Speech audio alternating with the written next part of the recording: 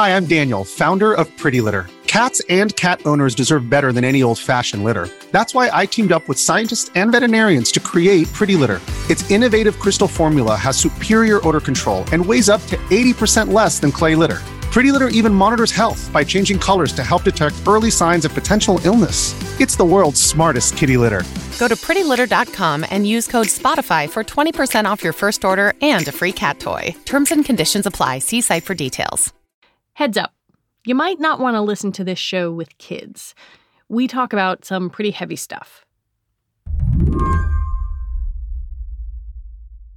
Last month, Washington Post reporter Will Oremus spent a weekend afternoon with his Oculus headset on. He was messing around in Facebook's new virtual reality platform, Horizon Worlds. During the afternoon, I was wandering around just checking out the various random games that users have built in there.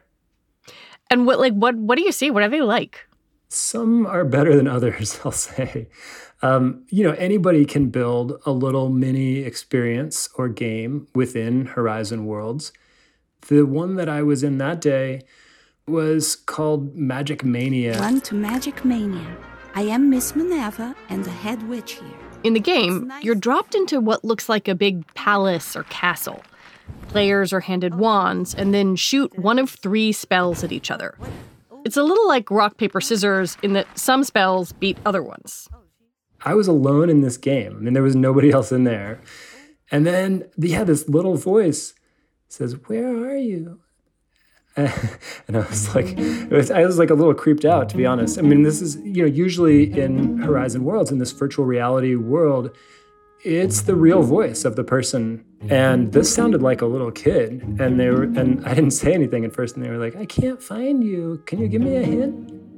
And what did you do? I showed myself, and I would try to be friendly. And I asked if they were a kid because I was curious. I said, "How old are you?" And they said they were 9. And I said, "Oh, well, are you using, one of your parents' headsets or Facebook account?" And they said, "Yeah." And at that point, I was like, this is a little bit of a concerning situation. Concerning because kids are not supposed to be on Horizon Worlds, or even to have a Facebook account if they're under 13. But also concerning because this product is Facebook's first foray into the metaverse. The company just rebranded itself as Meta, and this is supposed to be its future. So what does it say that Meta's first offering out of the gate, its new direction as a company, has got 9-year-olds wandering around? Today on the show, Will takes us through this problematic virtual world and what its issues mean for Meta in the real one. I'm Lizzie O'Leary, and you're listening to What Next TBD, a show about technology, power, and how the future will be determined. Stick with us.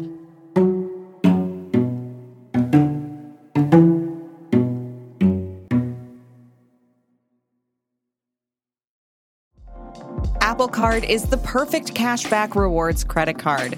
You earn up to 3% daily cash on every purchase every day. That's 3% on your favorite products at Apple, 2% on all other Apple Card with Apple Pay purchases, and 1% on anything you buy with your titanium Apple Card or virtual card number. Visit apple.co/card calculator to see how much you can earn.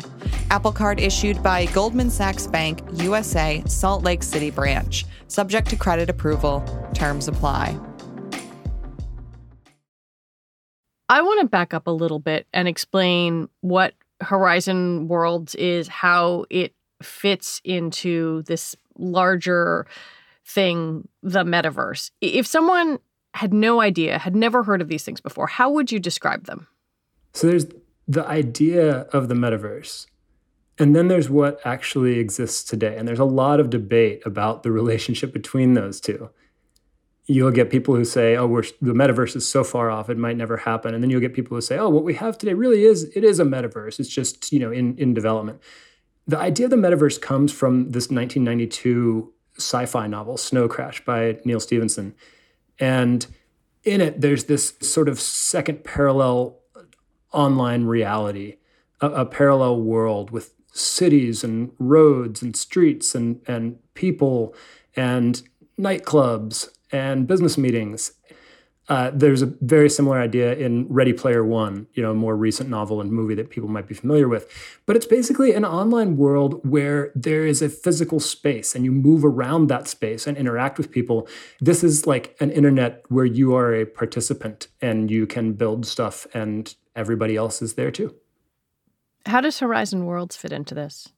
Facebook said in October of last year that it was going to change its whole focus to building the metaverse. I believe the metaverse is the next chapter for the internet. And it's the next chapter for our company too. So I've been thinking a lot about what this means. It had to deliver some kind of prototype, some kind of experience that would give people a taste of it. Welcome to a place of limitless possibilities. A place where you can invent things. So Horizon Worlds was in beta for many months and volunteers were testing it. On December 9th, it launched to the public as an app that anybody with an Oculus headset, which is, I guess, now going to be called a Meta headset, can access. So for Facebook, this is like their prototype. It's their first run at what a metaverse might be like. And you've been hanging out in it, poking around in it a little bit? Absolutely. People use it to flirt, to talk business, to just, chat about where they are and the weather, to talk about the technology. You can use it ideally, I think in Facebook's vision, you'll use it to meet up with your friends, right? It links to your Facebook social network, and you and your friends might all get together and play a game of Arena Clash, which is this sort of laser tag-like game. It's a 3-on-3 VR game within Horizon Worlds. But for now, I think most people's friends aren't on there yet. They don't have a VR headset. And so there is a lot of just interacting with random strangers. And they give you stuff to do. It's like a big corporate party. There's like a game where you can throw little paper airplanes and have them come back to you. And it's like little stuff to do while you make small talk with the random other people on VR headsets in different parts of the world in their basements or living rooms. This whole experience, and bearing in mind it's very new, but this is supposed to be for adults. Yeah, so Horizon Worlds is rated 18 plus. The Oculus device itself is rated for ages 13 and up. So you pretty much have to be 13 to buy and start using one of these things. But once you've got it, anybody else can put it on and walk around in your avatar or make their own avatar and use the apps. Which is probably what happened when Will encountered that little voice in Horizon Worlds, that person who said they were 9. Will wrote a story about that experience, pointing out that kids seem to have invaded this supposedly adult world with no trouble. I spent some time after reading your reporting looking at reviews on the Oculus website, and one thing that comes up over and over again is kids. One person saying, I had such high hopes for this. Of the 4 to 5 times I've tried to explore this app, I've been trolled by kids every single time. And some of these are a little bit funny. The idea of someone who is there trying to make chit-chat surrounded by screaming children. But it's also pretty unnerving. Yeah, this is a problem in a lot of digital worlds where you can chat with strangers in one form or another. So it's a problem in games like Call of Duty, right? You'll be like trying to organize this military operation, and there'll be this high-pitched voice on there, yelling profanity, and you're like, kid, get out of there. Do your parents know what you're doing? Well, it's a problem predictably in Horizon Worlds as well. They can be very annoying. It's not their Facebook account, right? Like I assume they're on the Facebook account of a parent or an older brother who probably doesn't know what they're doing in there. Kids are very exploratory, they love to know what the latest tech is and try it out. And, to them, it's like, oh, there's no parents here, no teachers, no rules. They can go and it's fun, I assume. It certainly does, disrupt the experience of adults who are trying to use it. But there's a darker side to all of this. It's incredibly upsetting to contemplate, but online platforms where kids hang out are notorious for attracting child predators. We do not know if there are predators already there, but all the experts I talked to said you can pretty much assume it. One of them said, look, when there's a new an online platform that emerges that lets strangers talk to each other, two groups are sure to be on there among the early adopters. One is little kids, and one is sexual predators, because they know there will be little kids, and they know that in a new environment, it's often not well moderated, and they can get away with stuff. You also noted that Roblox or Minecraft, they have taken some steps to try to limit grooming, like turning off chat features and things like that. I wonder what those activists and researchers who you talked to said works to try to keep this stuff off a virtual world. I think the industry is still trying to figure out what works. It's clear that this is not a small problem. It's a big problem. So many aspects of life have moved increasingly online over the years, accelerated by the pandemic. And I hate to say this, but it seems like sexual predation has too. I mean, this is, online is a primary way now that sexual predators find their targets. There are a lot of advantages for them. I mean, they can disguise often their age, their gender, their identity. They can reach out to kids on platforms often without being observed by others. Most of the online platforms are playing catch up. And you mentioned a couple, Minecraft, which is owned by Microsoft, and Roblox. They're not VR, but they do have a sort of metaverse element where you can interact with strangers and randos, and also you can build your own experiences. You can build your own things within the world. And so there are similarities there. They have partnered with a nonprofit to try to build these tools that can automatically detect signs of maybe child grooming. They're in their early stages, but there's a clear effort there. So far, Facebook doesn't seem to be doing anything like that. They're kind of, I don't want to say hiding behind. I mean, they're holding up the fact that this is not supposed to be for kids. And so they haven't built any tools to protect kids. Maybe I'm very jaded, but I listened to you talking about potential child grooming. And then also there have been reports that adults are sexually harassing one another in Horizon Worlds. This feels predictable. This doesn't feel surprising. And it makes me wonder if Facebook was just unprepared. When it rebranded as Meta and said that its new focus is to build the metaverse, Facebook said, we've learned some lessons along the way. We're going to do this with safety in mind. We're going to build this from the start in a way that gives people the tools they need to feel safe on here. And I think they've partly delivered on that. There's a tool in Horizon Worlds called Safe Zone. While you're in the app, at any time, you lift your wrist. And I'm talking like, physically in the real world, you lift your wrist up toward your face, and then your avatar does the same in the game. And then there's sort of a virtual wristwatch on there, and you use your other finger and press a button. And that brings up the mute tool and the block tool and the report tool. And there is an option to record and send a recording of what you're seeing along with your report to kind of back it up as evidence. In fact, Facebook does some recording automatically. It records the last couple minutes of your experience on sort of a rolling tape and deletes, every 2 or 3 minutes or whatever the amount of time is. Like an airplane black box. Yeah, a little like that, I guess. I mean, so that they can go back and check the tape. So they've done some clever things there. I think it is still fair to point out that there is very little human moderation. There's very little human oversight. In general, I mean, the model of connecting the world is really only profitable if you don't have to also police it with humans in real time. So Facebook has really focused on moderation tools that delegate that power to the individual user to keep yourself safe.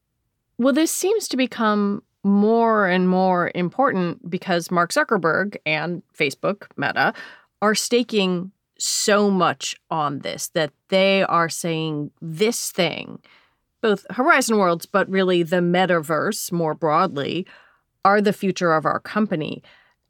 And it just makes me wonder, how important is this to the pivot? Is this the whole ballgame? I think it depends how seriously you take Facebook's pivot. There are a lot of people who think that changing its name to Meta and saying it was going to build the metaverse was really a marketing move. It was a PR move. First of all, they're distancing themselves from the brand Facebook, which has become pretty fraught and not broadly trusted anymore. They are signaling to engineers that you can come here and do something exciting, something science fiction, like build the next internet, at a time when they were having trouble recruiting engineers to come and fix the world's biggest and most problematic social networks. Mark Zuckerberg, you can say a lot of things about him as a leader. One thing that I think has been extremely consistent about Zuckerberg is that he's always looking into the future. What's the threat 2 hills ahead, right? What's the thing that could come along in 5 years and crush Facebook? And he's always trying to stay a step ahead of that. So I think there is some sincerity in the goal of trying to build the new thing before somebody else does. Build the thing that disrupts social networks before somebody else disrupts Facebook. That said, Facebook may have changed its name, but the metaverse that you can taste in Horizons still feels like it's on the horizon. The VR division is bleeding cash. It's losing money, hand over foot. And the more they invest, the more they lose. And the amount of revenue they're bringing in is is a drop in the bucket compared to their existing social platforms. So I think it's really an open question. How true is it that this is the future of Facebook, let alone the future of the internet? When we come back, Facebook has a terrible, horrible, no good, very bad day.